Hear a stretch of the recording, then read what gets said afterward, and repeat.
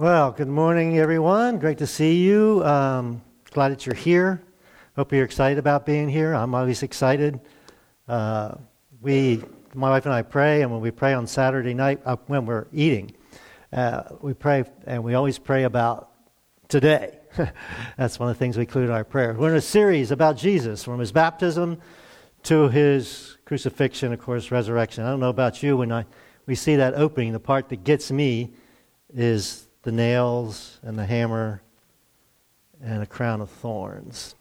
So, we're in this series. Today's topic is Greater Indeed. And before we go any further, let's pray. Pray for Miss Faith. She just couldn't get here this morning. And it's neat. Some of us just don't come. She would love to come if her body would allow her to. So she asked us specifically to pray that she'd be able to manage her illness. So let's do that. Father God, thank you. Joy, a privilege, an honor to be here together for your worship, to love on one another, to pray for one another. We're going to pray for Miss Faith this morning, God. She's been a faithful servant of yours and probably been in church most Sundays in her whole entire life.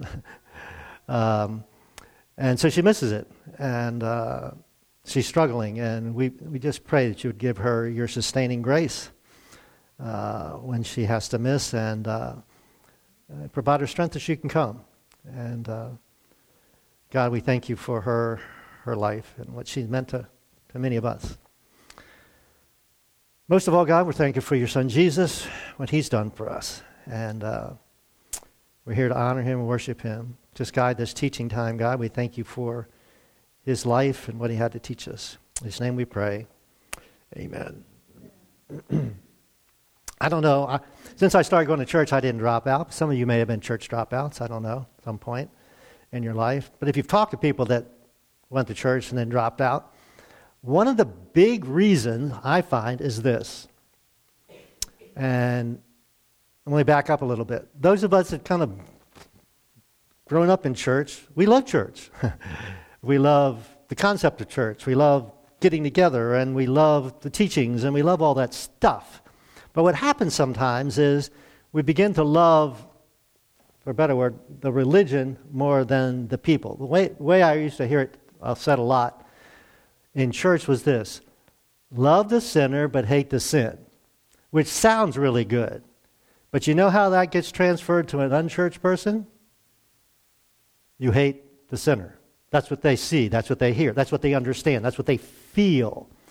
And so often people see that, and so they reject what we love, and we think that we're rejecting Jesus, but they're loving the fact that we tend maybe to love our religion, our faith, our beliefs more than we do people. So again, in this series, looking at Jesus and just kind of hitting the highlights with this basic theme that Jesus came to do something completely new, brand new, not an add-on to Judaism, his faith, but something new. And one week we're going to talk about the new covenant. Another week we're going to talk about the new commandment. And then, of course, the new movement we call the church, which we're all part of. Last week we touched on something called the Sermon on the Mount. And these were probably some teachings that Jesus did over and over again. And again, we kind of miss how radical this teaching is. We called it upside down, just the opposite, even maybe more almost blasphemy to the people that were hearing it. But there was something special about it that got the people's attention, and they listened. And one of the things Jesus said 6 times was this: you've heard it said, it's been written, or basically Moses has given this law to you that says this, but I say. Now, wait a minute. You're putting yourself in opposition to Moses and to the law? That would seem like blasphemy. And Jesus says that 6 times. We looked at, I think, 1 or 2 last week. So, I want to do a minute or two of review here. We'll go back to Matthew 5:17. Jesus didn't want to misunderstand, even though he was saying this stuff that seemed almost crazy upside down. He said, don't misunderstand why I've come. I didn't come to abolish the law of Moses, that was basically their Bible, or the writings of the prophets. No, I didn't come to abolish it. I've come to accomplish their purpose or to fulfill it. Now, we kind of miss this, but he's basically saying, I've come to make a change, a big change. And the interesting thing is, we talk about it in our small group on Thursday sometime. Most of us don't like change. And maybe it's an older person thing, I don't know. So just the concept of change causes tension. But when you're talking about changing, I like change, changing the tenets of your faith, that's difficult, isn't it? That's hard to handle, that's hard to swallow. But after Jesus did his teaching, Matthew records that this response or this reaction of the people is this. Next. As soon as he's saying these things, the crowds were amazed at his teaching. Now, that sounds positive. Hopefully it was positive, but again, it would have been really earth-shattering to them.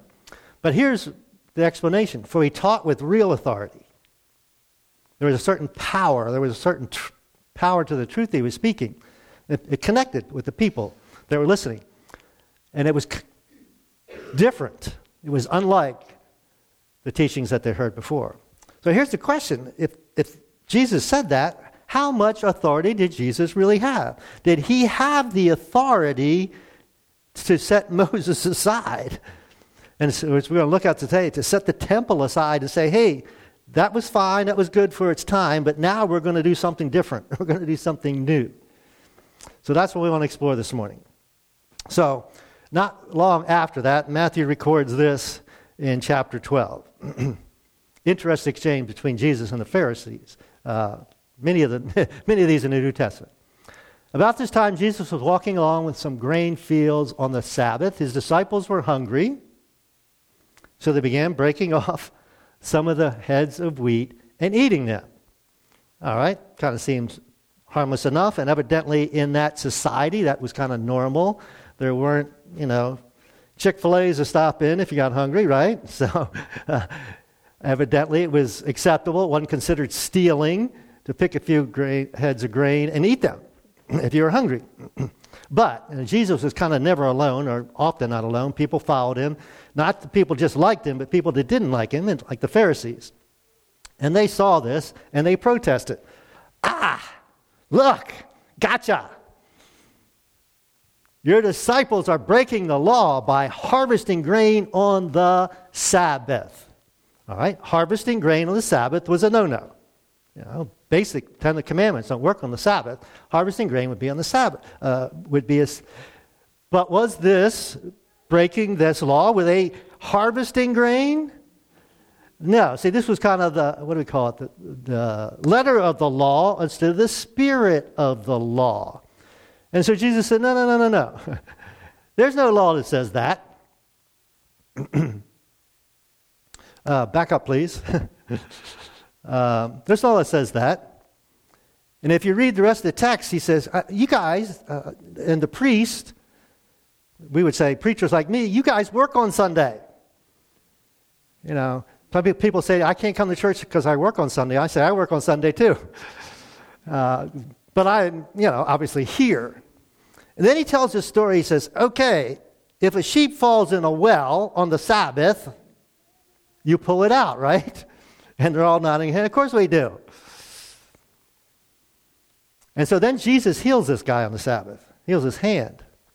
And then if you read the next verse says this.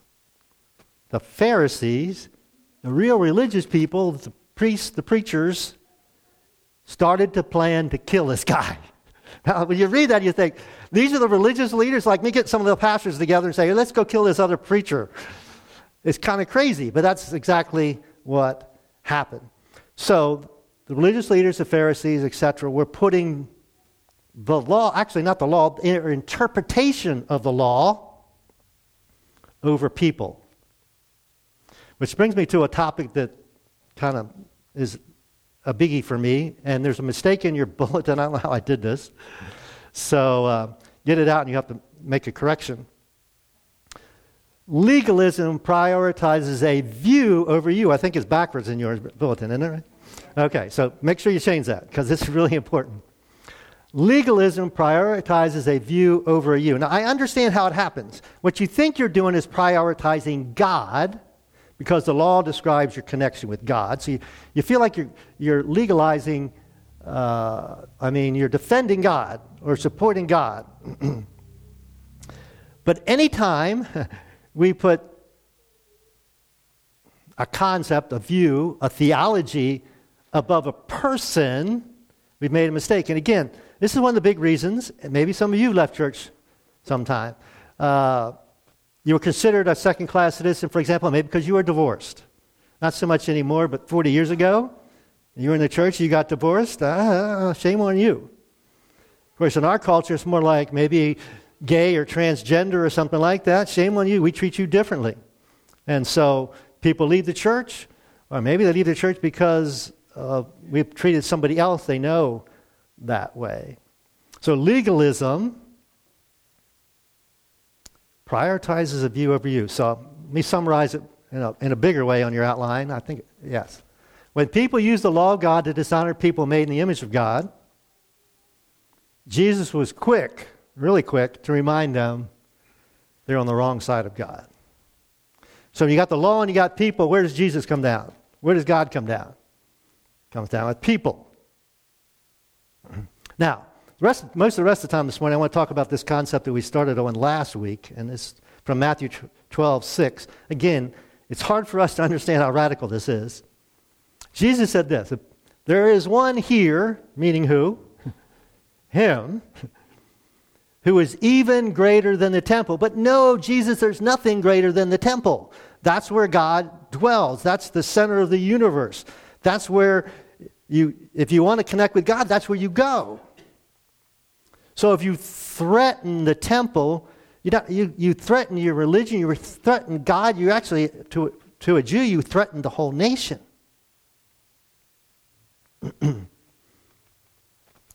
Now in 40 AD, something happened, and we're going to give you a couple names on the screen. Something happened that to a Jew was just unbearable. The Roman emperor at that time was Caligula. Some of you probably heard about him, how terrible a person he was. So about 40 AD, so this is about less than 10 years after Jesus, he decided he was God, so he was going to get a statue of himself made. It was made, and he shipped it to what we call the Holy Land, and it was going to be placed in the temple. Now, again, we really don't have the concept here, but say there's only one Christian church. Let's use it's the church at the Vatican, okay, all right, for a Catholic. And so somebody's saying, okay, I'm a god, I'm the ruler of the world. I'm going to make a statue of myself, and we're going to take any statues, or maybe the cross, the crucifix, outside of that church and pick my statue there. That's kind of the idea here, but not as radical, as blasphemous as this would be. Anyway, Petronius was the governor in Syria. Now, Petronius had the unfortunate task of doing this. Statue got shipped there. He was supposed to go to the port, transport the statue into Jerusalem and into the temple. Now, when the people heard about this, what do you think they did? Now, it's pretty interesting because you think they would have rioted, right? But that's not what they did. And the historian Josephus records it this way. The Jewish people threw themselves down upon their faces, stretched out their throats, and said, "We are ready to die, to be slain." This was a peaceful protest. And it was huge. It was big. It disrupted the economy and so forth. So Petronius is caught between a rock and a hard place at this point, right? Either it's going to be a bloodbath, he's going to have to kill all these Jews, or he's going to have to not do what the emperor tells him to do, which means he'd probably be killed, right? So he comes with this brilliant plan. He says, I'll write a letter to the emperor, ask him what I should do. Then whatever it is, it'll be the emperor's fault.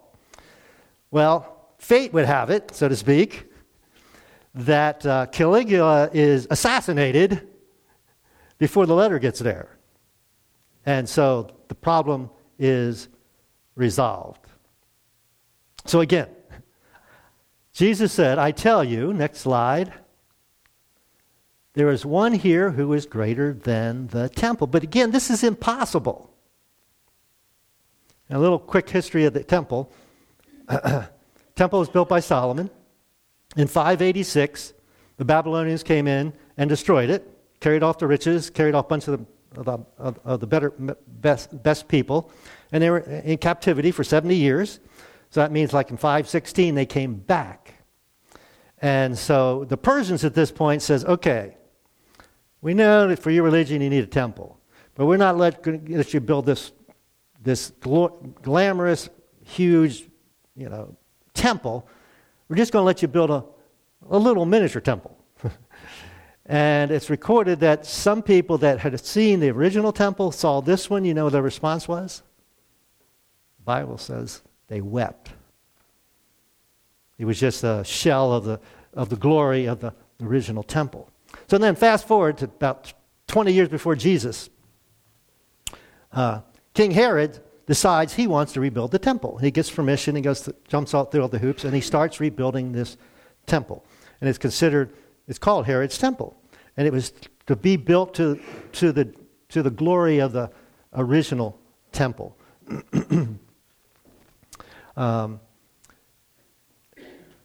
Again, we don't really get the concept, but the temple grounds were 37 acres. All right? Our church property here on this side of the power lines is 5 acres. So it would be 7 times bigger than that. And it was all constructed on a hewn stone foundation. We pave it all. Basically say pave the 37 acres. But they didn't pave back then. And the amazing thing about these cut stones was this. Some were as large as 11 feet by 16 feet by 44 feet. 44 feet is about the length of this part of the building. 44 feet, 11 feet would be, about under the speakers, and 16 feet would be out from that. That's one stone. 500 tons. It's amazing. It's kind of like the pyramids. How in the world, without modern technology, did they make these things and move these things? And there's earthquakes in this part of the world. So this is like earthquake proof. It might rattle and crack a few of them, but that 37 acres of stone weren't going to go anywhere, were they? Picture. Here's a picture of what we think it looked like. Obviously, there's no pictures of it. And you can't see the whole 37 acres. The temple part was supposed to be about 60 feet high. That's about 4 or 5 times higher than this. And so it took them 80 years to build this thing. So even in Jesus' lifetime, it wasn't finished. So we got this glorious temple that's being rebuilt during the life of Jesus, pretty much finished probably when Jesus is doing his ministry. And so he has this conversation with his disciples one day. It's recorded in Mark chapter 13. They were leaving the temple, went there to worship. They were leaving. And he says to disciples said to Jesus, look at these massive stones. We just talked about how massive they were. And these magnificent buildings. Great, yeah, man, we would do the same thing. We went to visit some great architectural wonder, right? We were talking about, hey, that's huge, massive. And of course, this is their center of worship.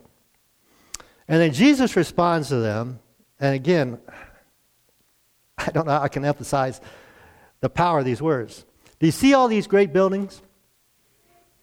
Here it is. Not one stone here we left on one another. These 44-foot stones. Every one will be not destroyed by an earthquake. There's a funny word here used. Thrown down. So an earthquake couldn't do this. How could this happen? There's only one force in the world at that time that could do this, and that was the Roman Empire. And to a Jew, the end of the temple on the screen, the end of the temple would be the end of the world. Because you can't practice Old Testament Judaism without a temple. You can't do it. So it'd be like the end of the world. It would be cataclysmic. I never said that word. So then the passage goes on. And Jesus was sitting on the Mount of Olives, looking down at Jerusalem, opposite the temple. Peter, James, and John asked him privately, asked him a question. Here's the question. Tell us when these things are going to happen. Now, this is mind-boggling to us, seems impossible to us, but you're saying these things are going to happen. When are they going to happen? And what will be the sign? They all will be fulfilled. And you can read later rest of that passage, or a longer passage describes this in Luke 21. It talks about it's going to be horrible. You don't want to be a pregnant person. You don't want to be nursing children at this time. It's just horrible things are going to happen. Well, it just so happens 35, 40 years later, some gangs started gathering around in Israel, Holy Land, and they won a battle against the Romans. They won a battle against the Romans. So they got them all excited, and they started, I guess you would call it, rebellion. And so the 10th Legion, Roman Empire, the 10th Legion, is given instructions to, obviously, take care of this. And so the people were going into Jerusalem for a festival time, and they thought, well, we'll just keep them out, so we have less to fight. And the emperor says, no, let as many people go in as they want. And so Jerusalem gets crowded. They put a siege around the city so nobody can get out, nobody can get in, no food can get in. He said the food will run out faster, and that's exactly what happened. And so I think it was in August of 70 AD, the 10th Legion went in, knocked down the wall, destroyed the city, burned the temple, and actually threw down these stones. And here's a picture. There's some of them still there today. Leonard, did you see them when you were there? I think it's out the southwest west side. Only way it could happen. And Jesus predicted, and it didn't happen 10,000 years, 1,000 years later. It happened less than 40 years later. Now, what happens on this location is this. In 70 AD, the Muslims are in control, and they build what's called the Dome of the Rock on this location. Because this is a holy place for them, because this is where Abraham was supposedly, the Jews would say sacrifice Isaac, the Muslims would say sacrifice Ishmael. So it's a holy place for both religions. So they build, it's destroyed several times by earthquakes, and it's rebuilt. In 1099, who knows what happened? Terrible thing for the church. We called it the Crusades.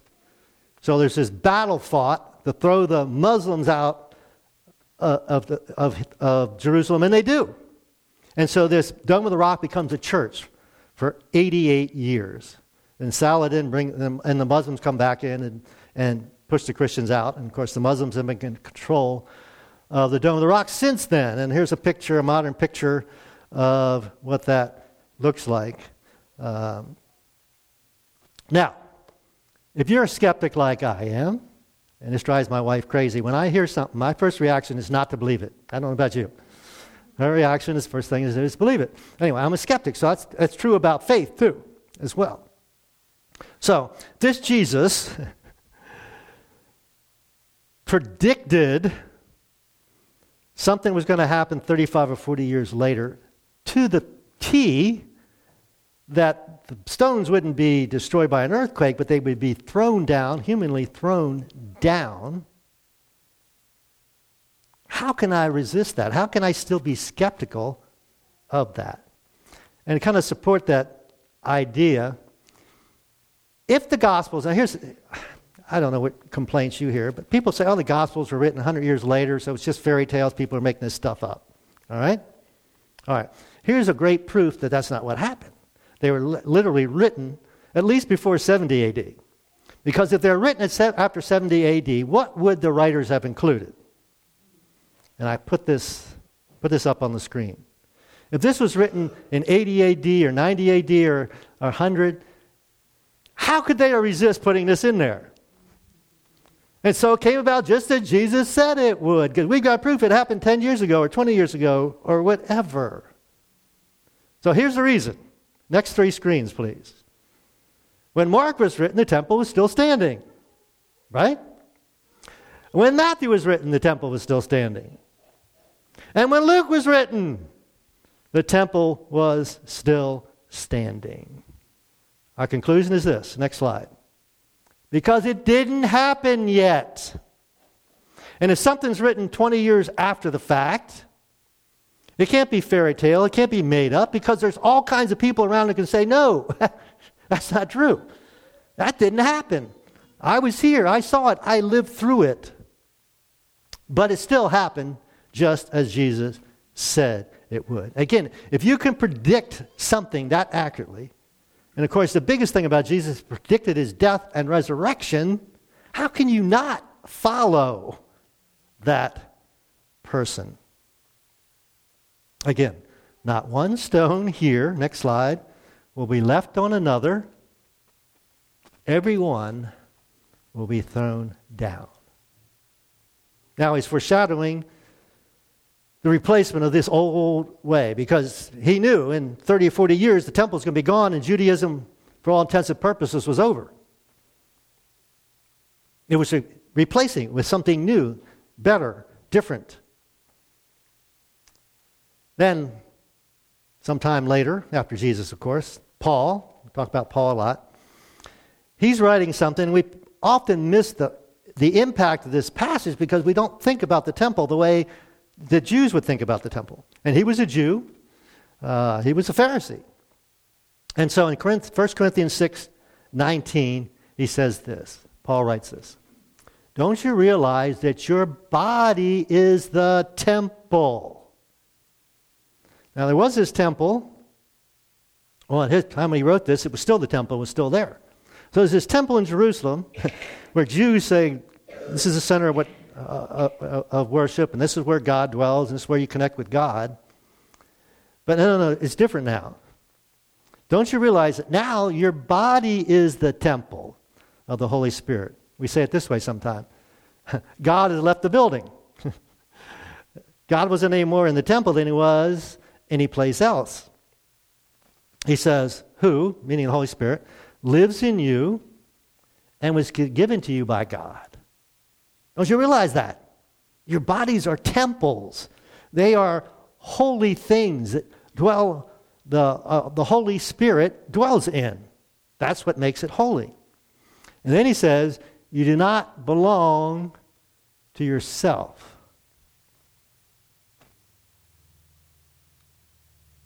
Do we really believe that? Do we really believe that our bodies are their temple and we don't belong to ourselves? We would take a lot better care of these bodies if we truly believed it, wouldn't we? We'd eat less, we'd eat better, we would exercise, we would not get so stressed and worry about things because they're all detrimental to these bodies that are sacred. It's funny, people treat Bibles sometimes as sacred. And you say, oh, you got to be really careful with this book. well, the content may be sacred, but the pages in the book isn't. Oh, you can't throw a Bible away. It's just pages and paper and so forth. And a lot of us do a lot of our Bible stuff online now. It's on a screen. It's not in hard copy. I didn't put this verse on the outline, but the next verse is really important too. So you, who have God dwelling in you, are bought with a high price. We might say the highest price. You are bought with the blood and the life and the sacrifice of God's only Son. There's no higher price that anybody could pay.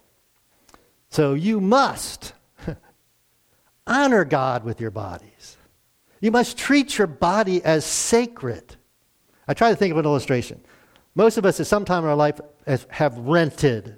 We lived in a rented property, apartment, house, or something, right? All right.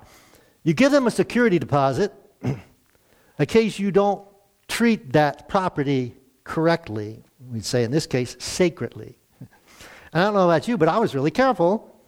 And I tried to leave it even better when I left because I wanted to get my security deposit back, right?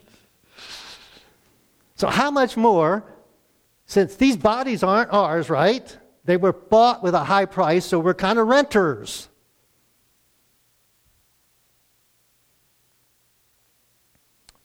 how much more should we honor God with our bodies? And again, not just physical exercise, but our thought life and sleep. We should sleep adequately and all those other things. So what are the implications of what Paul wrote here? Well, a couple of implications. The sacred has been transferred. Used to be the Holy of Holies in the temple, right? That was the sacred. And they had sacred objects in there. So there were sacred objects, a sacred place. It was sacred geography, sacred building. Sometimes people treat this building as kind of weird, like it's something. It's just a building. So there's no more sacred places, objects. And next slide. There are only what? Sacred people. So the person beside you is sacred. If you got somebody back at home that didn't come, they're sacred. Parents or grandparents, their children and grandchildren are sacred. Oh, what about people in prison? The murderers, and the sex offenders, and the sex traffickers. They are God's creation. And Jesus died for them.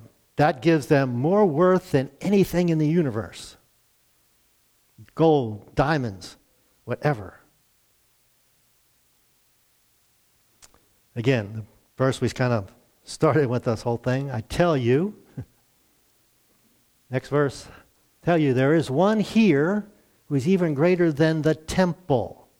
Meaning Jesus, obviously, right? But I got to thinking about that. What about this then? What about you? What about me? Greater than the temple? So, the invitation went out to Jesus' followers was simply, what? Follow me. And it didn't change after the crucifixion and resurrection. His invitation is still, and we say it every Sunday morning, is to follow me. Not faith in faith, not faith in religion, not faith in beliefs, but because he proved himself faithful. And we will find true life, real life, meaning in life, purpose in life. No fear in life. No fear to live, no fear to die. Why would you not follow him? What cause could there be to resist that? To say no to that? The invitation to you is to me, is to follow. Let's pray. Father God, this temple thing's a little confusing to us, hard to understand. Hopefully this teaching was helpful. But let's throw in the fact that we are now the temples. We are now where you dwell. We are the sacred things. We are the things that people should come to see you. Now, church gatherings are important because there's a bunch of us here where people can come to see you. But it's not this building. It's not a cross on the wall. It's us. And I don't know about the rest of these folks, but I have mixed emotions about that, mixed feelings about that. Well, that's awesome, God, but I sure don't deserve it. I sure don't live up to that. I don't treat this body often as sacred. And I would ask you to forgive me, forgive us. And I pray that we would follow. In Jesus' name, amen.